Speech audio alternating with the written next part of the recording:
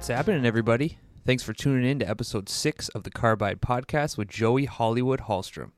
If you're a diehard Articat fan, you've likely heard of him or heard his name thrown around a bit over the years. Joey's career with Articat spanned over 3 decades, holding a number of key roles that directly related to Cat's continued success on the track, on the trail, and most importantly, in the boardroom. Despite all of this, Joey's still just as humble as can be. I was a little nervous jumping on the phone with him, as you might be able to tell, but he's still just as passionate about the sport as ever and is always down to talk sleds if you give him the chance. Please enjoy our discussion.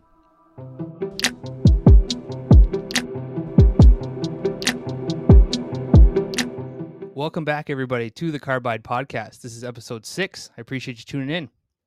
Our guest tonight, if you're any history lover of snowcross or snowmobile racing and you're a fan of Articat, I promise you know who this guy is. But for those unfamiliar, he served as the Articat race manager, snowmobile product manager. He's also an inductee into the Snowmobile Hall of Fame, and he's an all-around cool guy, Mr. Joey Hallstrom. How are we doing, Joey? I'm doing really good. Well, yeah, I appreciate you taking the time, and I'm looking forward to diving into your career tonight. It's going to be fun. Looking forward to it.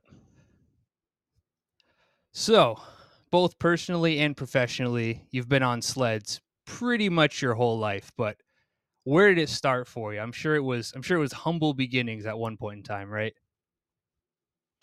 You know, it was. My father, Dennis Hallstrom, we at the time, my mom and dad actually moved down from Thief River Falls to Anoka, Minnesota, like a lot of people did in the 60s to go, bigger and better things look for work.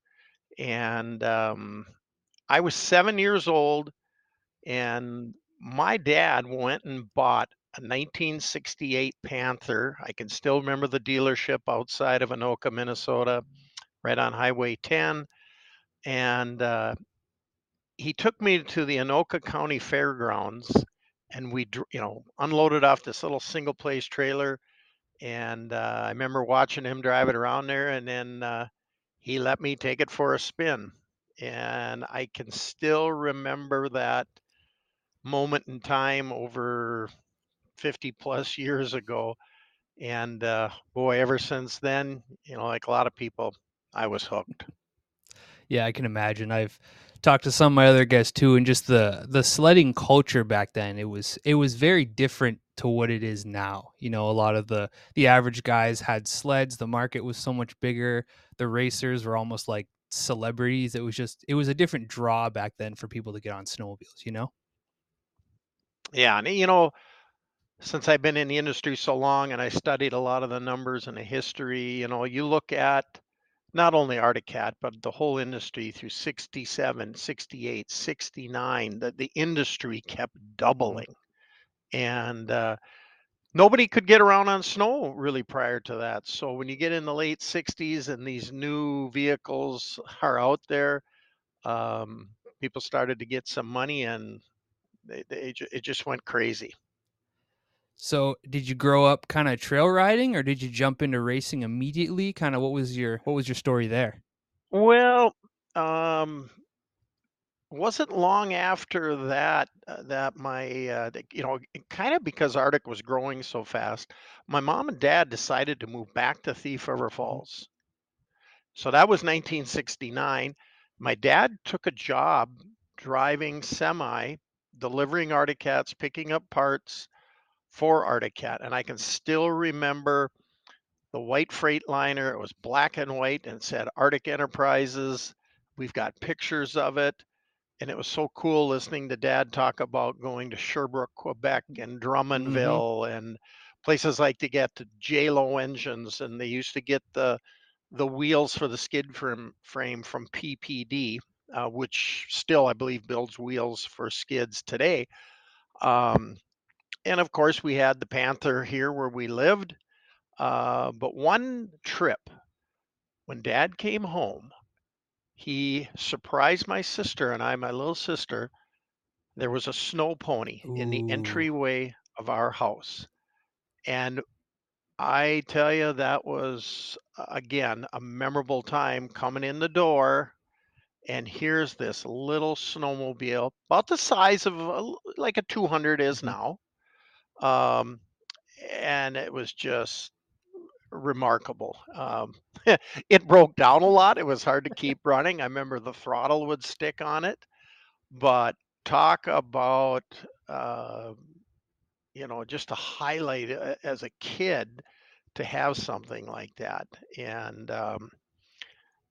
and at that time too, besides riding the sleds, Dad now and then would get a chance to take the snowmobiles to the I-5, the Winnipeg Hmm. race, to Eagle River, to Ironwood.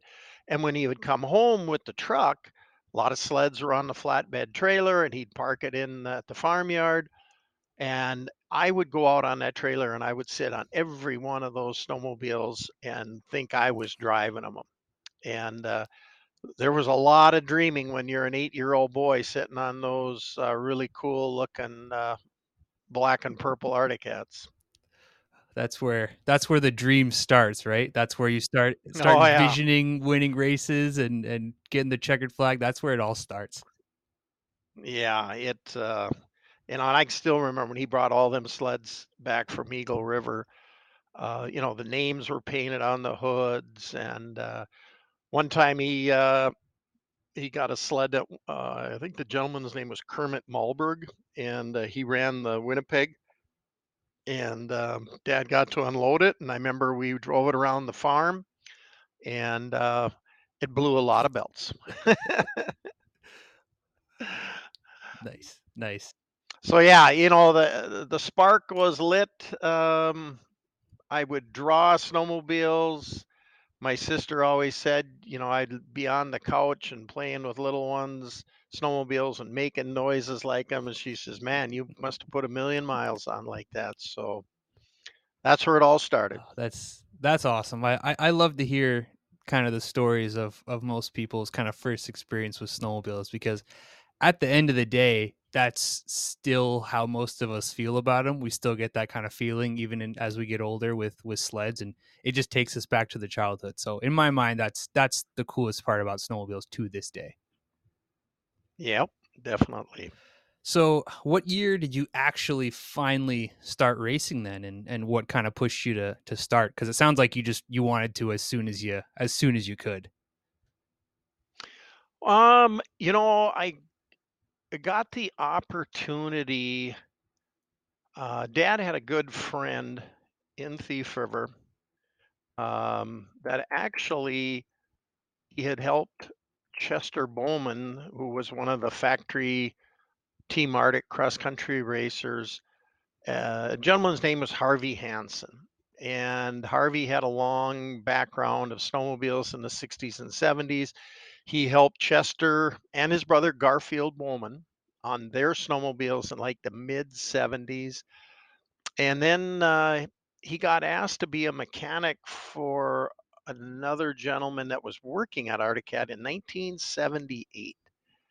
And he asked Dad, he said, "Does your boy want to come over and ride this?" And so I would go over there after dinner in supper time, and Harvey would have me take the machine out. I would actually go to the Arctic Cat test strip and I would make runs up and down, and I'd have to come back and tell him what the speed and what the tachometer were Mm. doing. And I learned when he would make clutching changes, how it accelerated, how did it, shift through its pattern. And it was a good learning experience. And of course, Harvey knew I was foaming at the mouth to race. And lo and behold, 1979, he bought a cross country El Tigre and sent me out on the circuit.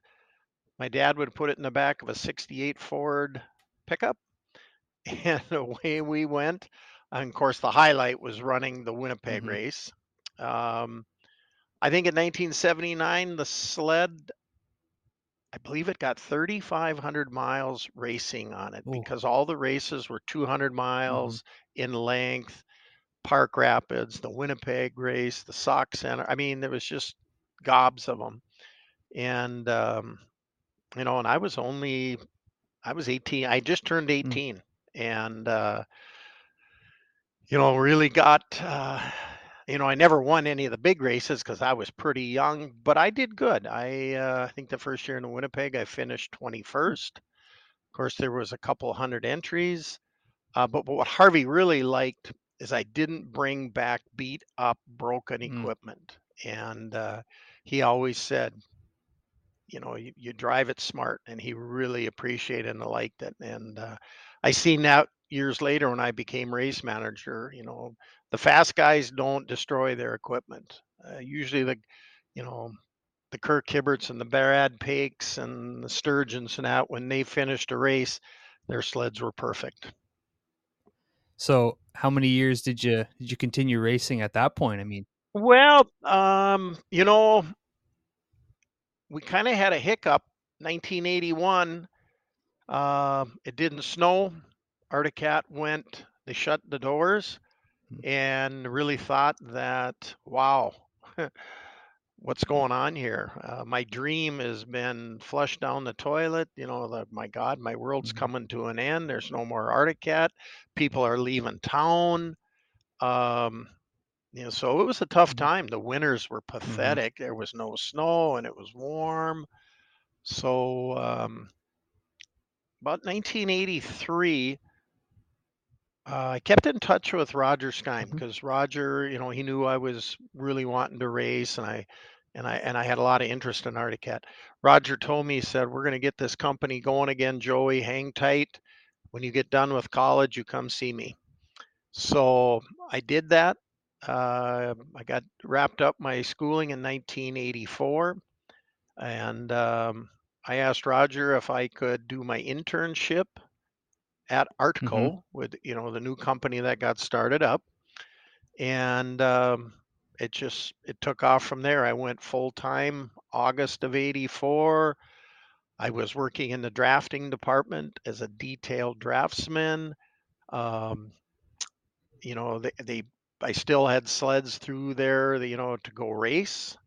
So I was racing. I was working in the shop with people like Tubby Lund and Steve Homey, and it just kept. The company was young. It was growing. We were doubling our production, and got back into it then. Um, so I raced up till right into 1987, and on El Tigre Mhm. AFSs. That was the independent front end that Dennis Solowski and Roger had designed.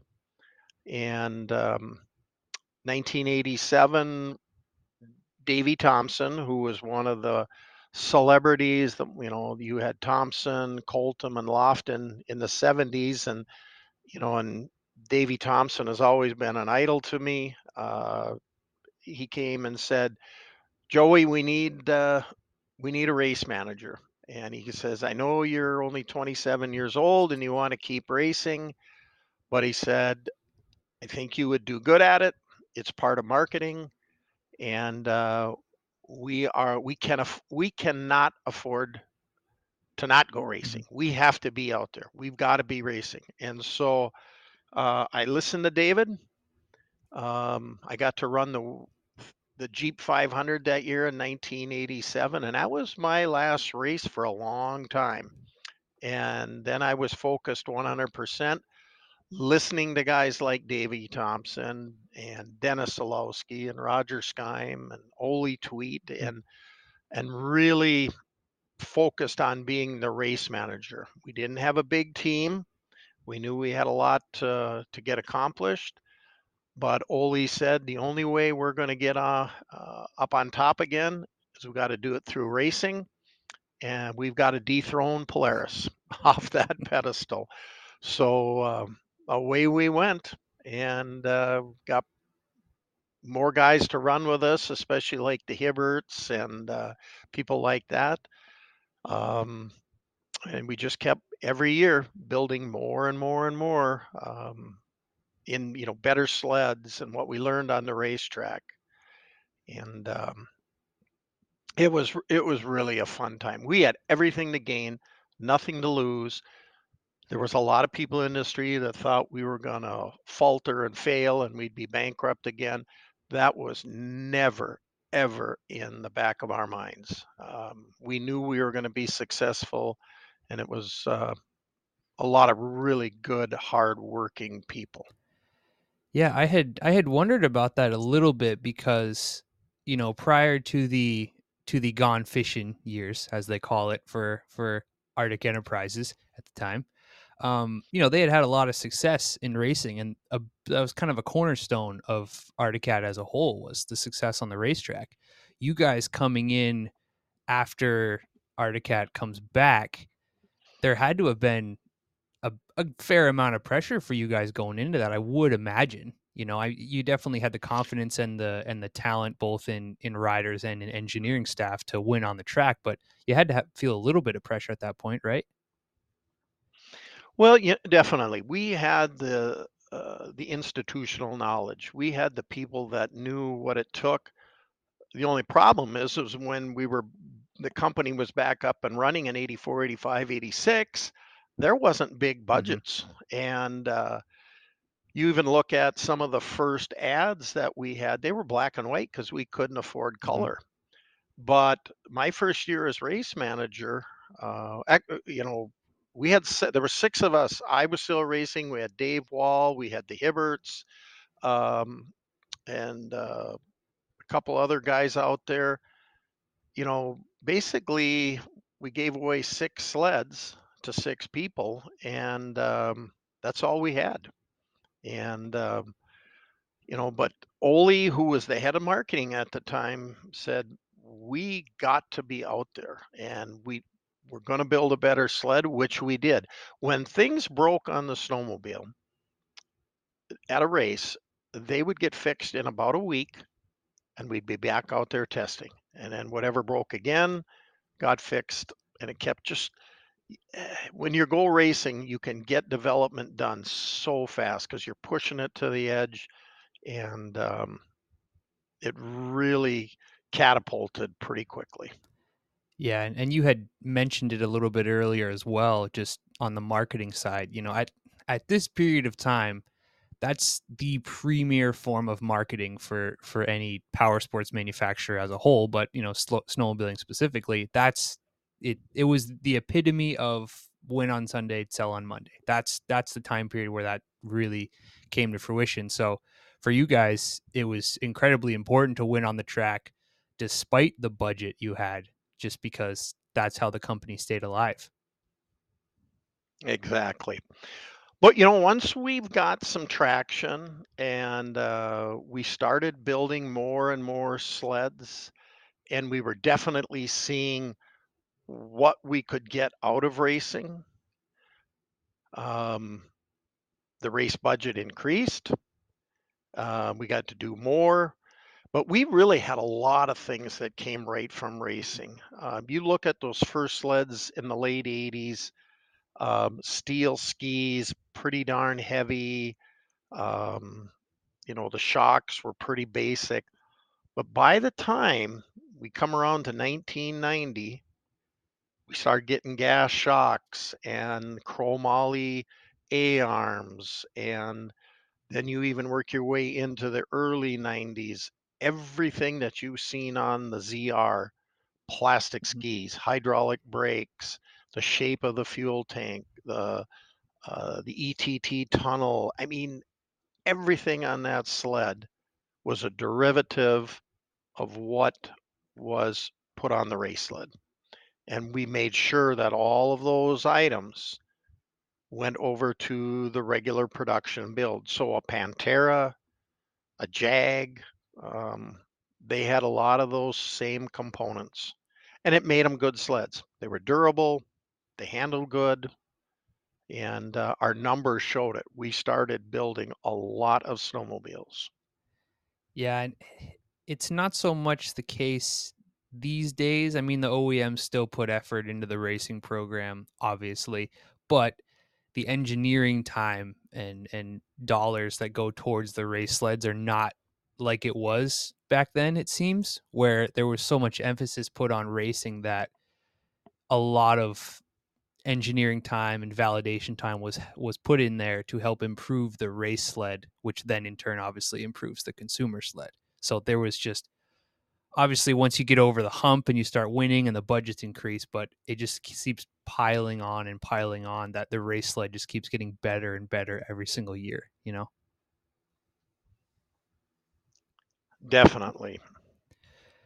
Yeah, and I put a couple notes in here, but yeah, I mean, you touched on the 1990 EXT with the Fox shocks out of the crate, which was really an industry first on the production side, and then that ZR 440 for 93, which frankly dominates pretty much anything it got put in throughout the 90s. That 440 was pretty much unstoppable throughout that time period. It was a really exciting to be internal and how everything came together. You go back to that 1990 EXT special. The reason we did that is in 1989, Kirk finished, I think, eighth in the Jeep 500, and Doug Lamb was on a Yamaha, and he finished somewhere in that 12th, 13th position. There was an ad taken out by Polaris and said, "Dear Kirk and Doug, Arctic Cat and Yamaha must be very proud of you. You're the only two that finished amongst 18 other Polarises." And that was put in the Star Mm. Tribune in Minneapolis. And we took the that full page ad, we made copies, we put it on every door throughout the plant, engineering, offices, and that was a motivator for 1 year that we were going to build a sled and we were going to dethrone them. We were going to win some snowmobile races. So I can remember it was late March, spring of '89. Davey Thompson tells me, "You got to have Roger go ride that sled with you to get him to bless it so that it can be built." So Roger and I went up in the forest, not too far from his farm, and we didn't go half a mile down the trail. And Roger pulls over and he says, "Joey, we're going to win the I-500 next year. This thing's good to go." And history was made. Got back to the trailer, loaded it up. Our biggest challenge was we had to get out the Fox shocks and get them to build those shock absorbers, which they had not built shocks for any production Mm-hmm. snowmobile. We got out there. Kirk and I went. They didn't even really know what snowmobiles were. We had to bring a brochure, and we bought 2,000 shock absorbers from them to build 500 snowmobiles. And we told them we had to have those shocks in the fall. We had to pay a pretty good penny for them. But boy, when we went to the races that December, we kicked off by winning at Pine Lake. Of course, Kirk wins the I-500 in unbelievable fashion. Sturgeon wins Eagle River in the stock class. All the other amateur races and pro races across the country that year, that sled was dominant. Um, so pretty exciting time. Um, Unfortunately, the next 2 years, I wish we would have kept that same sled, but we were going to build a lighter snowmobile. It was the Prowler Mm-hmm. chassis. It was not a real good race sled. And so we had kind of a hiccup for 2 years. And in 1992, kind of history repeats itself. Kirk's up front. He's running with Jack Struthers and Doug Lasher in the Jeep 500. He breaks a spindle. Very disheartening. But in the long run, that was the best thing that could happen to us because then two gentlemen, Brian Nelson and Hubert Fixon, who were very close to Roger Skyme and all of us, we got on the phone at Thunder Bay. We called Roger and said, there will be a prototype built in the next 2 to 3 weeks, and we're going to get back on track. So the first ZR was built um, by the end of February, and we worked our tails off all that spring through the summer into the next fall, and we built that snowmobile in mid to late November of 92 for the 93 season. And of course, history was repeated itself. That was a really, really good piece of equipment. And again, started winning a lot of races and started to get a lot more racers to come on board Hmm. with us. Because prior to that, there was a lot of red indies out there. We'd go to races sometimes, there'd be only one, two, or three Arctic Cats, and we'd be up against 30 Polarises. So we had our work cut out. But within a few years, it was a pretty good mix of black and green sleds and the red sleds, and it was actually a really fun time. We had good friends from the Polaris camp. Yeah, we're competitors, obviously, but when you got two really strong brands, it was really exhilarating. It was fun. Yeah, when I look back on the rich history of Arctic in racing, I just me personally, I think of two time periods. I think of the snow pro teams, the all black oval sleds in the 70s, dominant, and then I think of the mid to late 90s on the ZR platform. Like just those two time frames are just in my mind just pivotal and so iconic in the history of Arctic. Yeah, it was. I mean, Snow Pro in the 70s was so big. A lot of people called it was the circus. When the circus came to town, those guys were rock stars. So many of the factories had put a lot of effort into it, and that oval racing was exciting. And fortunately, when we got back and into the 90s, there, it was us, it was Polaris, then Skidoo got involved. Um, it it was pretty. Might not have been at the magnitude that Snow Pro was in the 70s, but it was pretty darn good time. Yeah, and at this point in time too, at the end of the 80s when basically every other manufacturer closes up shop, you're losing the Mercuries of the world that were heavily competitive as well in ice oval. So going into the 90s, you pretty much had your key OEMs at that point in time. So the sport in general was going to be smaller, but the competitiveness was still there and the popularity was still there for sure.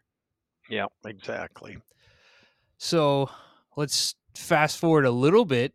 1999, given the opportunity to take over as product manager for snowmobiles, which is more on the whole good side of Articat. You're controlling development on vehicles and validation and things like that. Were you a little reluctant to move into that role just because of your heritage in racing, or was it kind of a natural transition for you? Well, that was another pretty interesting time in my career. Um, Prior to that, in about that 96 range, Mark Blackwell was hired. He came from Suzuki Motorcycles. He was the vice president of marketing at Arctic Cat. A lot of us knew who Mark was because he was a motocross race star. And he was also Suzuki's race manager, and then he became their marketing guy. So I knew who Mark was. So when they hired Mark, it was like, wow, this is pretty Hmm. cool. And his background in racing really helped me. He coached me well. He taught me a lot of things that he learned over the years.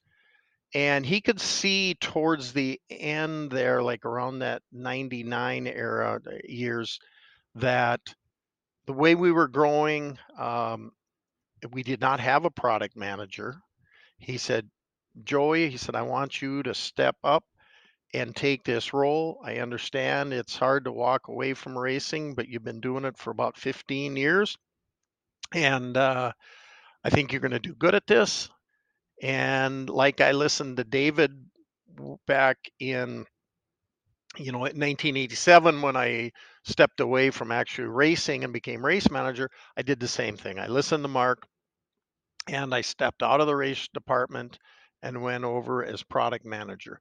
Now, as product manager, you still keep an arm's length with the race Hmm. department because of, the development, all that. So it's not like I was totally removed, but I had a new role that I had to take care of.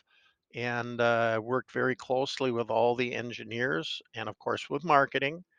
Um, so I really listened to Mark Blackwell, and he was a good mentor. A fun guy to work for, very organized, very detailed. Um, even, one time he arranged a meeting for me to visit with Roger DeCoster Oh, because no he was a way. good friend of his. And so I went to the Metrodome and I sat in the Suzuki trailer with DeCoster and kind of shared stories back and forth between snowmobiles and motorcycles.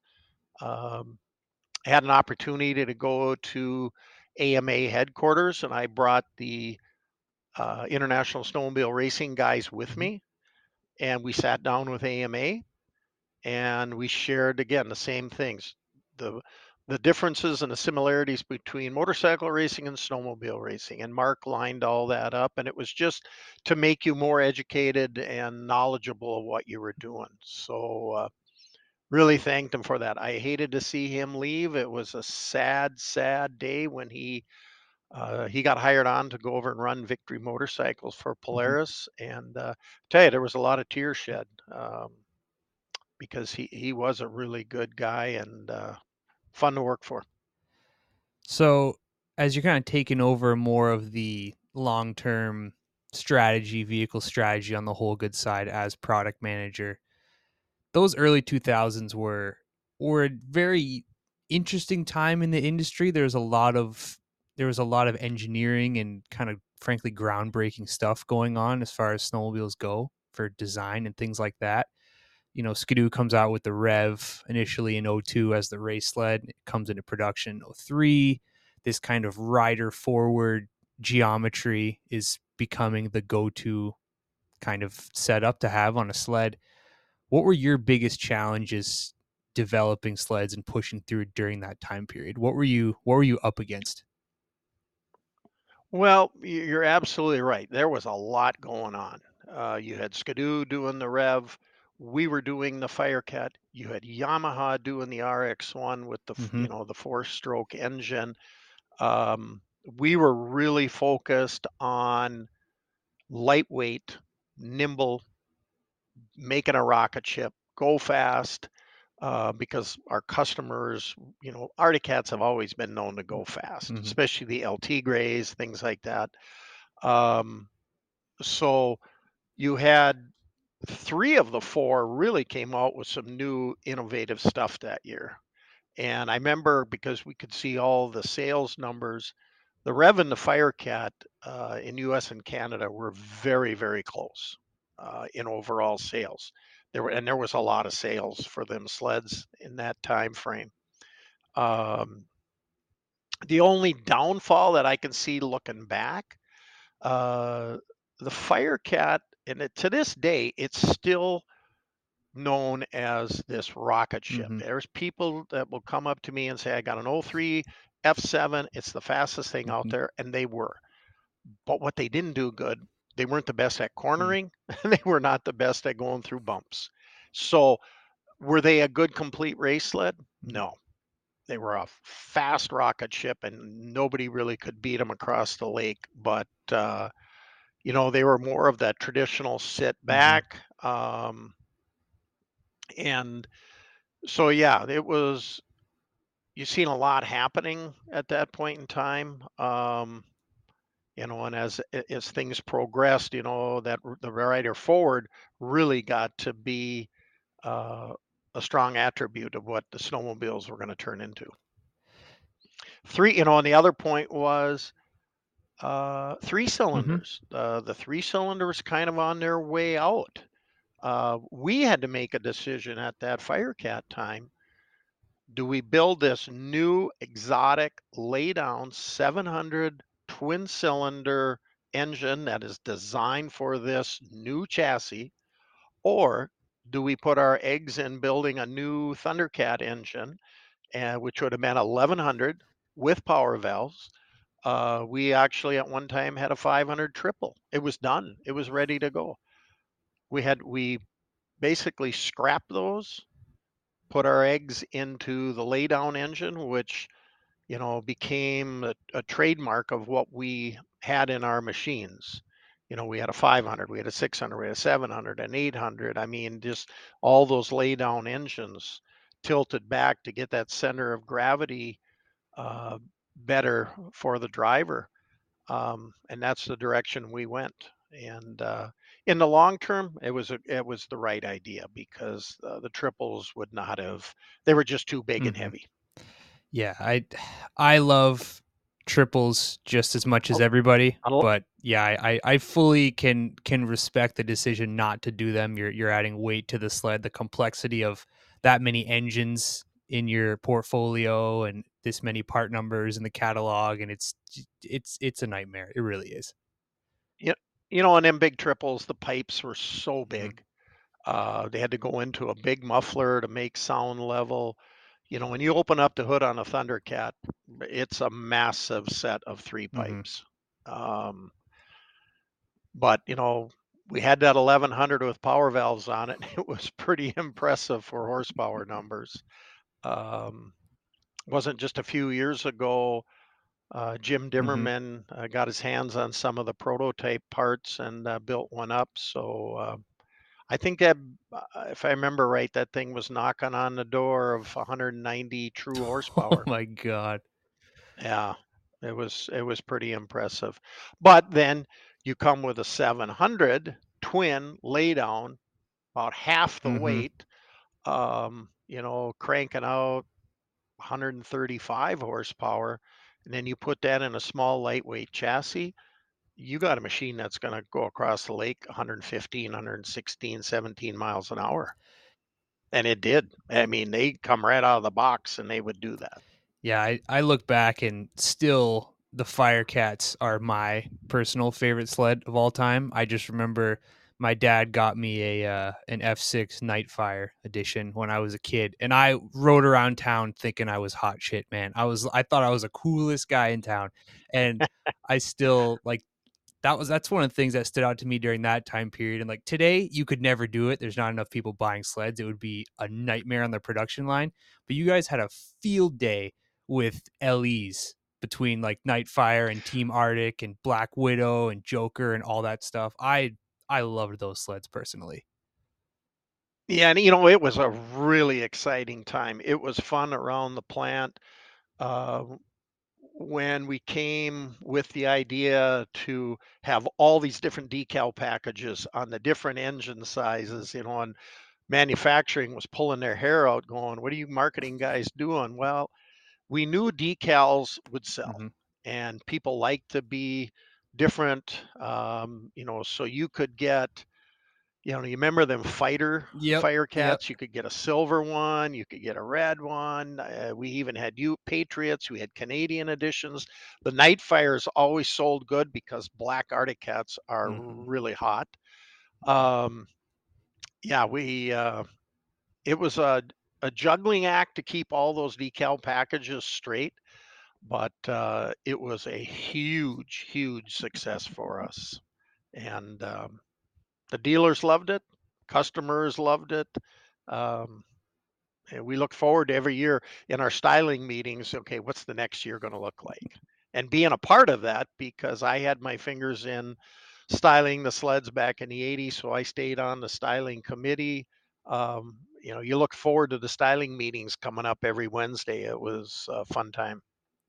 Absolutely, absolutely. Yeah, I always peruse marketplace to see what Firecats are going for these days. I just bought a 2001 SRX 700, so now I have to wait a couple years before I buy another sled.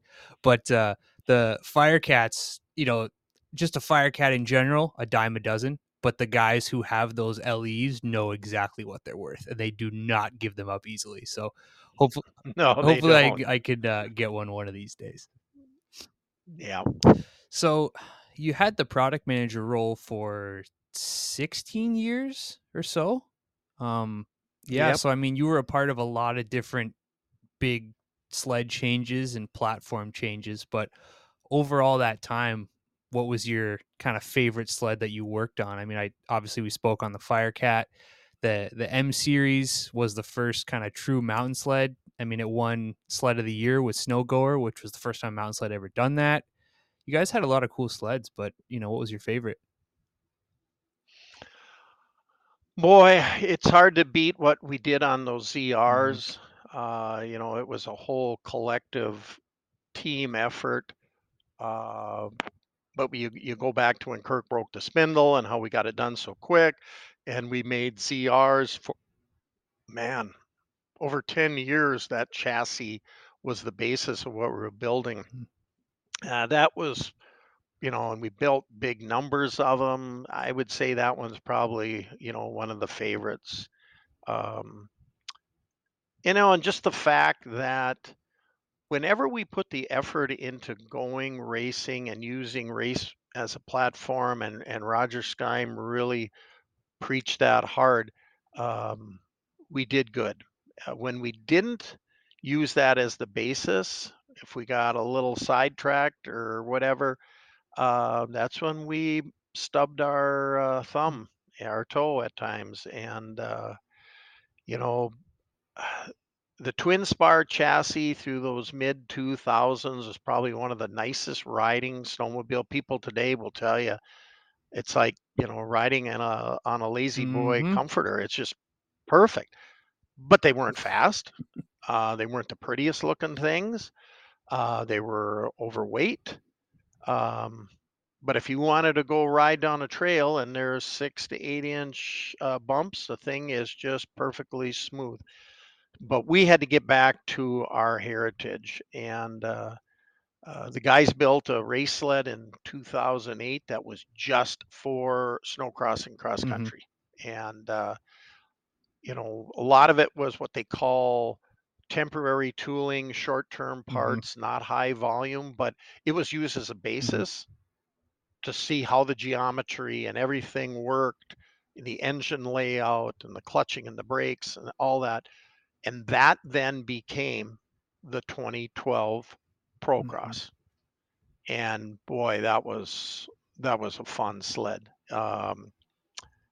It got back, it was fast, it looked good, it handled good, it had good brakes, um, and the styling was phenomenal.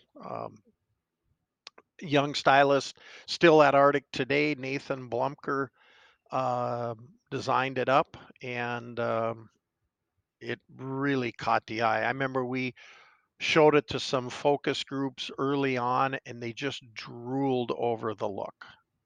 So we knew we had a winner. But prior to that, the Twin Spar didn't have people drooling over it.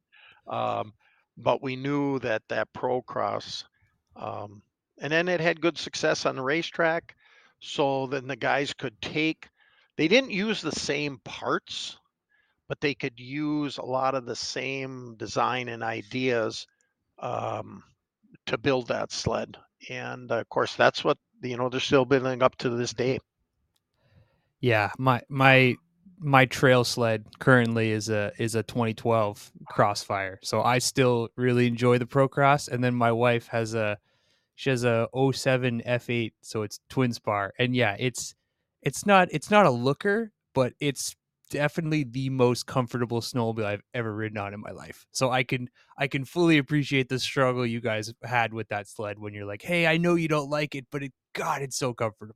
So I feel you. Yeah, exactly. Oh man. So in 2012, you actually got inducted into the Snowmobile Hall of Fame, which a lot of times, we see a lot of racers and industry guys get in there, and frankly, Joey, I mean, you're just as worthy as the next guy. But did it come as a surprise for you at all? Was that kind of in the plan for you? It was it was a huge surprise. Um, I had the opportunity to attend the very first Hall of Fame inductions, 1988, Eagle River, and I believe it was 10 riders. You had the Davy Thompsons, the Larry Coltons, the Bob Eastmans, the Von Duhamels, the Roger Jansons, I mean, Mike Trapp, all of them. And I remember watching it. I mean, my God, these are the heroes. These are the people, these are the guys that you read in the snowmobile magazines growing up, and they're all, they were rock stars and they were bigger than life. And I just remember, man, this thing is cool. Never, ever did I think that 24 years later, whatever it is, that I would have the opportunity to be inducted. So when I got the call and, they said, and I said, "Well, why did I get it?" They said, "Well, you look at your race manager career and what you did for Articat and the industry and all of that." And they just started, putting out the highlights and the bullet points. And it's like, you know what? To me, it was just a job and a career, and it was my passion, and that's what I wanted to do. And that's how I got in the Snowmobile Hall of Fame. So pretty proud of it. Um, it goes by quick. Again, going all the way back to 1988, watching them, and next thing I know, it's 2012 and getting inducted. Yeah, it's got to be wild, like when you just kind of take a second and step back and you just remember kind of those early memories of falling in love with snowmobiling, and you fast forward to being in the Hall of Fame with building a racing career and then a product career at an OEM. It's got to be wild just to look back on. Yeah, it was. Made a lot of good friends. Um, miss a lot of them, and but it was we again we worked hard at it. We had everything to gain and nothing to lose in those early years, and wouldn't trade it for anything. Awesome. So, one of the topics that has been pretty hot as of late in the snowmobile industry, Yamaha announced that after model year 25, they will be withdrawing from doing any new sleds in the snowmobile market, which is a big blow for sure. I mean, they didn't sell a ton of sleds, but anytime we lose a manufacturer, it's a big deal. And if you're in the industry, I wouldn't say we saw the writing on the wall, but it's not really a surprise for any of us. It's just still kind of a bummer. But when you were at Articat as product manager, you were a big part of that initial partnership, the manufacturing partnership. What are you kind of able to share, unless you're bound by NDAs, but what are you able to share about kind of how that discussion started and maybe some of the challenges and wins you guys had working with Yamaha? It here's kind of another racing comes into this. Um, oh boy, it's got to be the late 2000s there on that 09, 2010, I would say. Um, Jim Kettinger gives me a call. Jim Kettinger was race manager at Yamaha through the 80s and into the 90s there. Good friend of mine, good competitor. Um, and he had moved on. He was running the Minocqua Yamaha test facility. And so we would see each other at a lot of industry functions, things like that.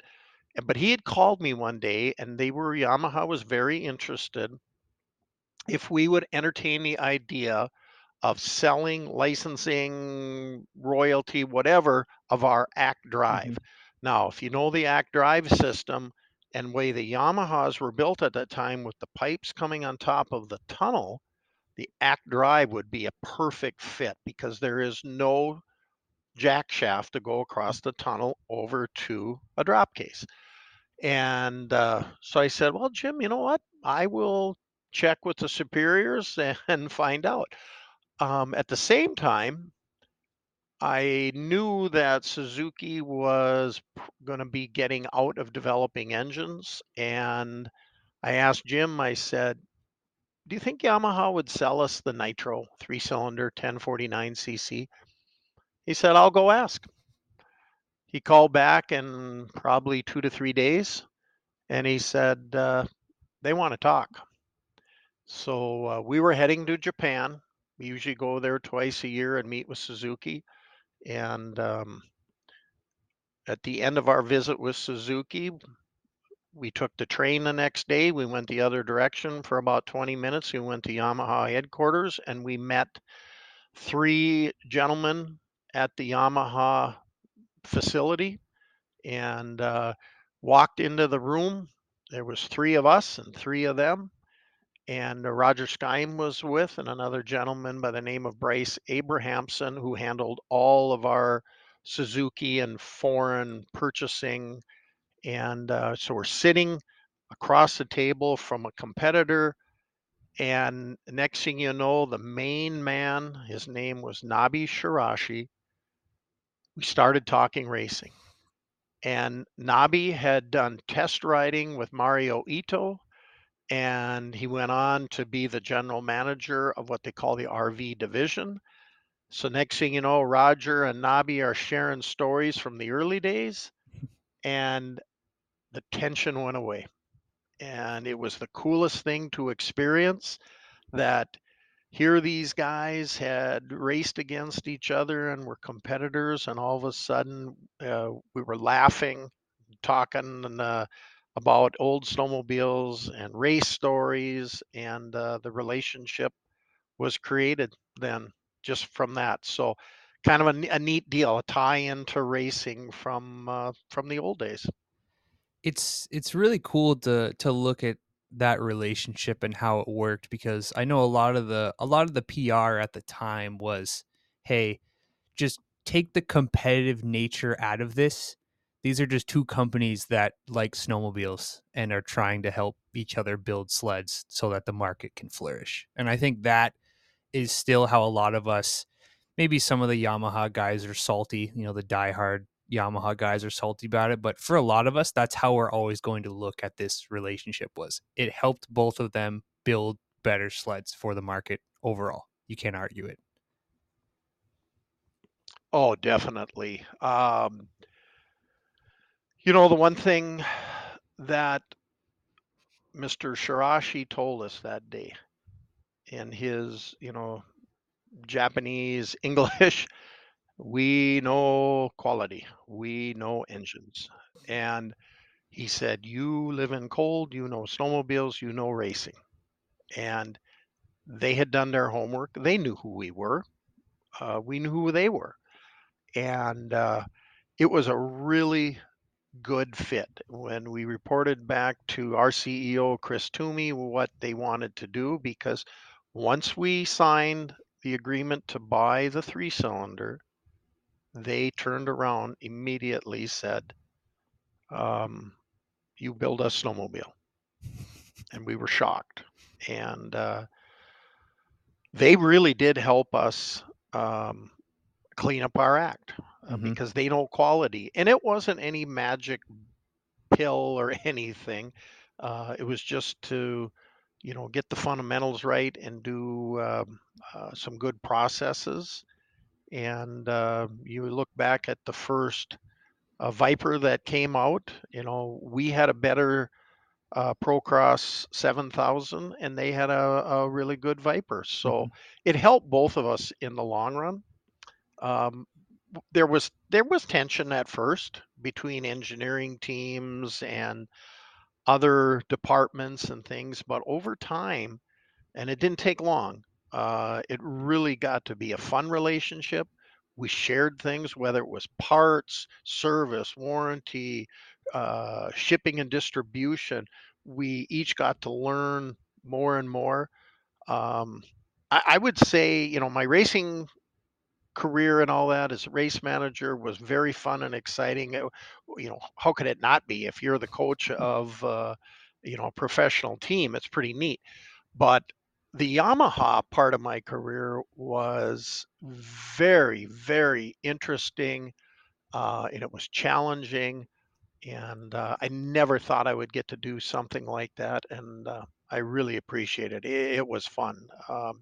Jim had retired, So a gentleman by the name of Masa Saito had come in, and I had knew Masa from prior, and Masa and I got to be very, very good friends. In fact, I will be seeing Masa this year at Heydays. He loves to know how my kids are doing in racing, and spent a lot of time with Masa. We got a lot of good stories, and he used to treat us to some really nice restaurants when we went to Japan. It was fun. Oh, that's awesome, and I like to hear that side of it because, like I said, people, the keyboard warriors are having a good time right now, just criticizing Yamaha. But at the end of the day, it's a business decision for them to leave, and I guarantee you, there's just as many people within Yamaha that are equally as bummed that they're pulling out of the sport for sure. Absolutely. I hate to see them exit the business.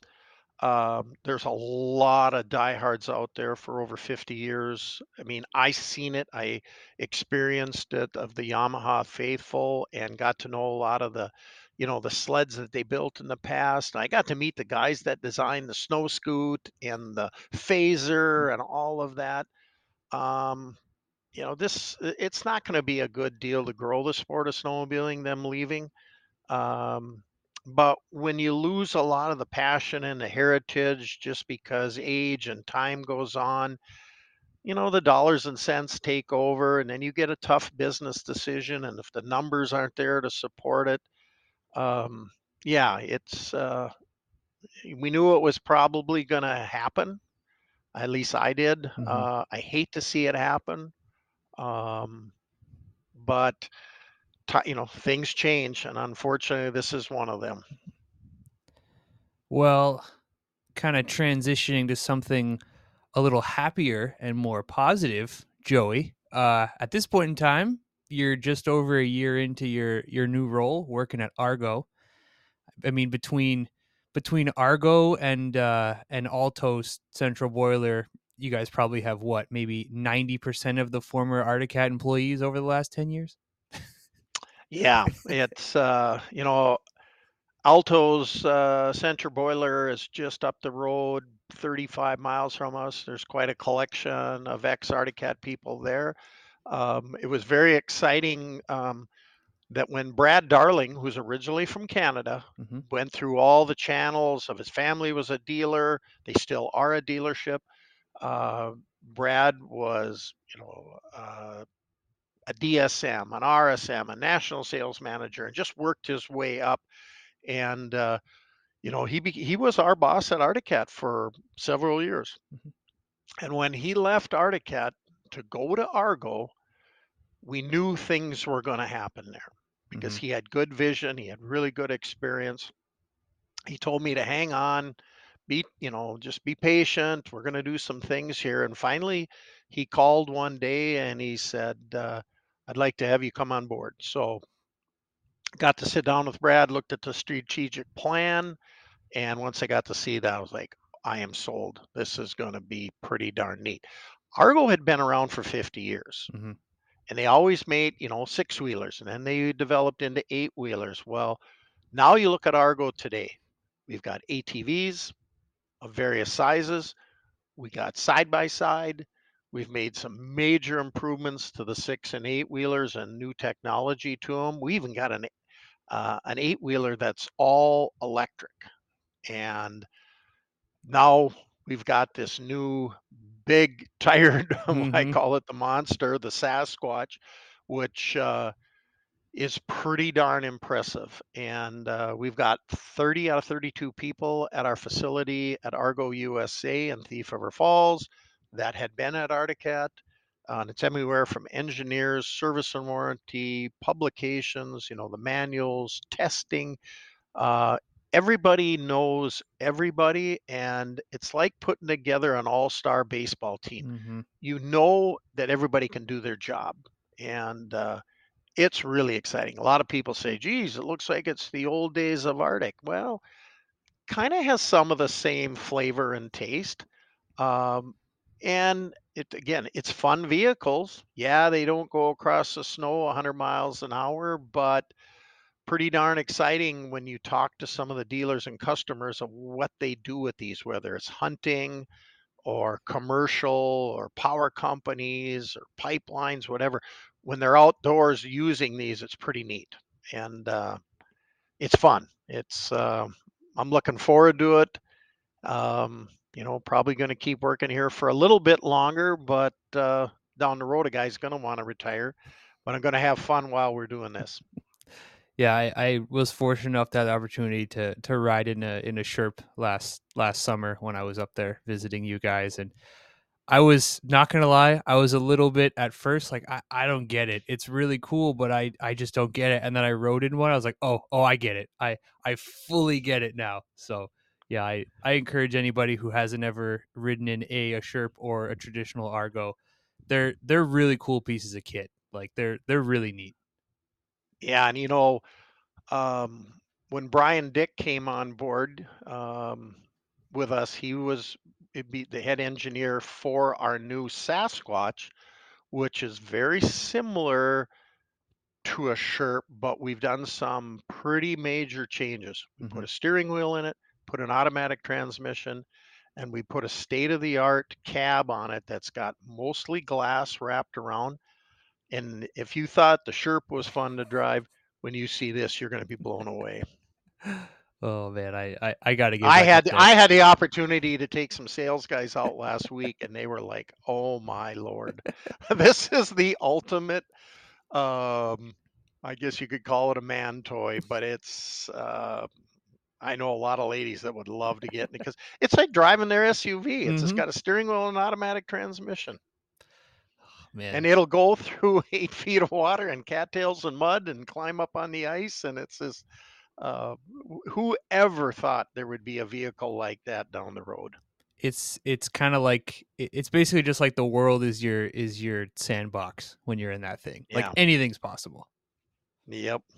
No doubt. Uh, So had a, I guess,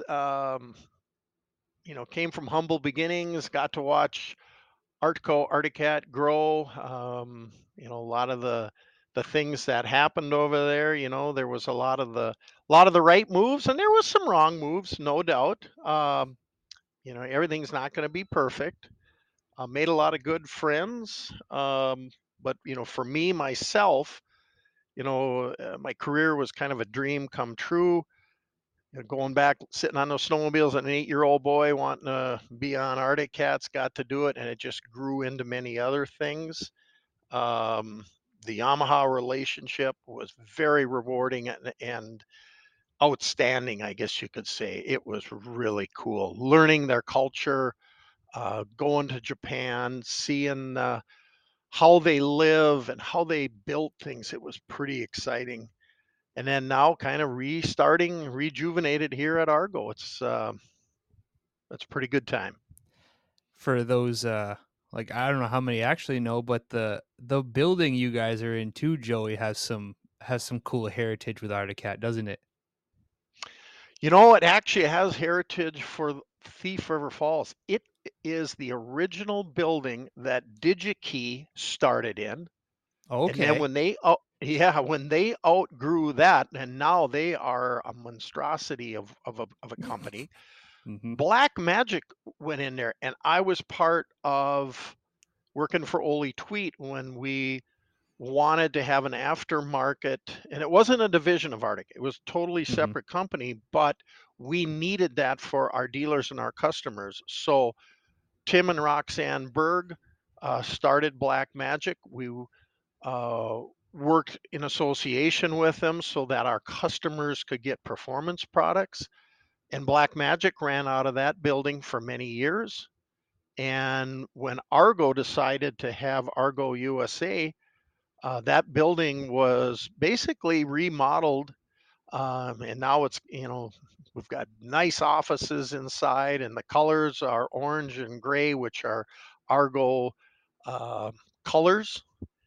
And we've got a nice place for all of us to work. We got a nice shop, and we'll probably have to be doing some expansion down the road. Yeah, it's a fantastic facility in there, and I just when I got to tour it last summer. I remember just being so impressed with the offices in that space, and then I went out back in kind of your engineering room, and there was a door, and on the floor it's just a bunch of carbide and stud marks, and I was like, oh, if these walls could talk, man, if these walls could talk. Oh, definitely. Yeah. It used to make a lot of trips over there. We had a lot of racers that would come and compete in the 500 and things like that. And Black Magic would build and prepare their sleds. A lot of our Scandinavian racers would base out of there because they had some really good mechanics over at Black Magic, and those guys could build good sleds. I don't think one of the Scandinavians, whether they were from Norway, Sweden, Finland, we even had Russians, they all finished. We were perfect 1,000% of finishing that race by the guys that built their sleds out of there.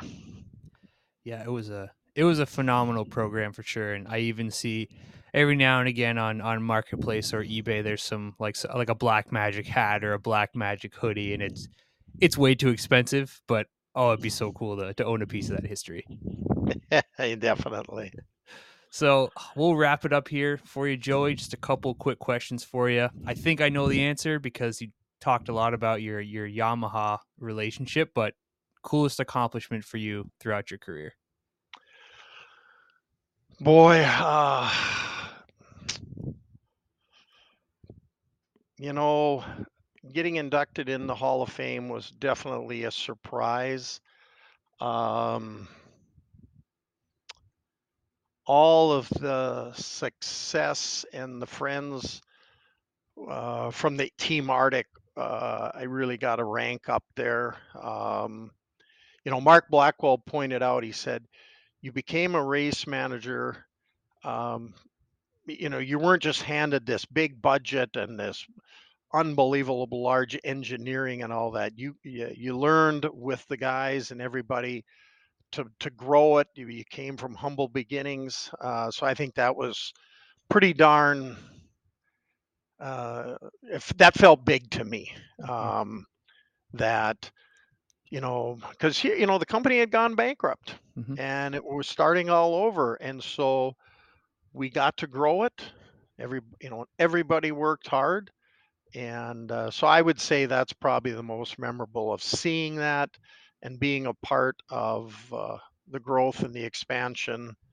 Um, those early years, uh, the late '80s and all through them, the '90s there. Favorite sled of all time from any brand, and whether you worked on it or not, favorite sled of all time. Boy, it's pretty hard not to fall in love with the ZRs. I Mm-hmm. mean, love them early LT Grays, but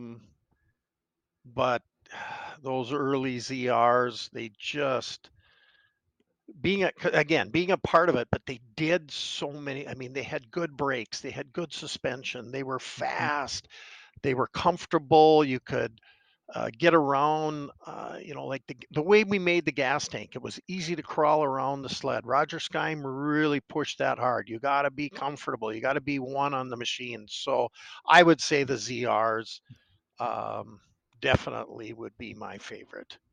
My son, we bought a 96 580. Mm-hmm. We rebuilt it. It's in our garage. I don't let it out a whole lot because I want to keep it because we put a lot of effort in it to get it back to pristine. But boy, it sure is fun to ride. We take it out about a couple times a winter. Yeah, it makes me feel old at this point, Joey, because I still go to a lot of the vintage shows down here in the cities, and the fact that now like 95 to 2000 is a class that you can register your vintage. Like I'm not vintage. I'm 27, but apparently sleds from that era are now considered vintage. Yeah, you get much older, those of sleds, and then you start, you got a lot of mechanical issues you got to fix. So it's kind of nice to have EFI, Mm-hmm. good brakes, good clutches, good shock absorbers. then you got a pretty nice snowmobile. Um, Trying to get an old '69 Panther to run. Oh, they run for a little bit, but sooner or later they're going to break down. Yeah, what's the old mantra? It was like, because I have a vintage sled myself too, but it was like for every like 1 hour you ride, you got 3 hours fixing it or something like that. Like that's how it went. I still can remember my dad popping cleats by hand on that '68 Panther, and I was told to hold the trouble light and just stand there and help him because we were in a garage with a dirt floor, and he was popping those rivets, putting those cleats back on, and it was like, and I look back and I go, man, Dad, you must really wanted to ride that thing bad. And of course, I did too, but I was too small and weak. I couldn't squeeze the rivet gun. So it sounds like then, Joey, that your humble beginnings, you started as a flashlight holder and you made it all the way to the Hall of Fame. Is that right? Yeah, I would. Yeah, that would be true. Oh Yep, man. definitely. Oh, well, Joey, again, thank you so much for your time. I really appreciate it. I knew you had a cool story, and I'm really grateful that you shared it with us and the listeners. I think everybody's really going to enjoy it. So thank you again so much for your time. Thank you. Appreciate it, and keep that passion going. All right, thanks, Joey. All right. Bye bye.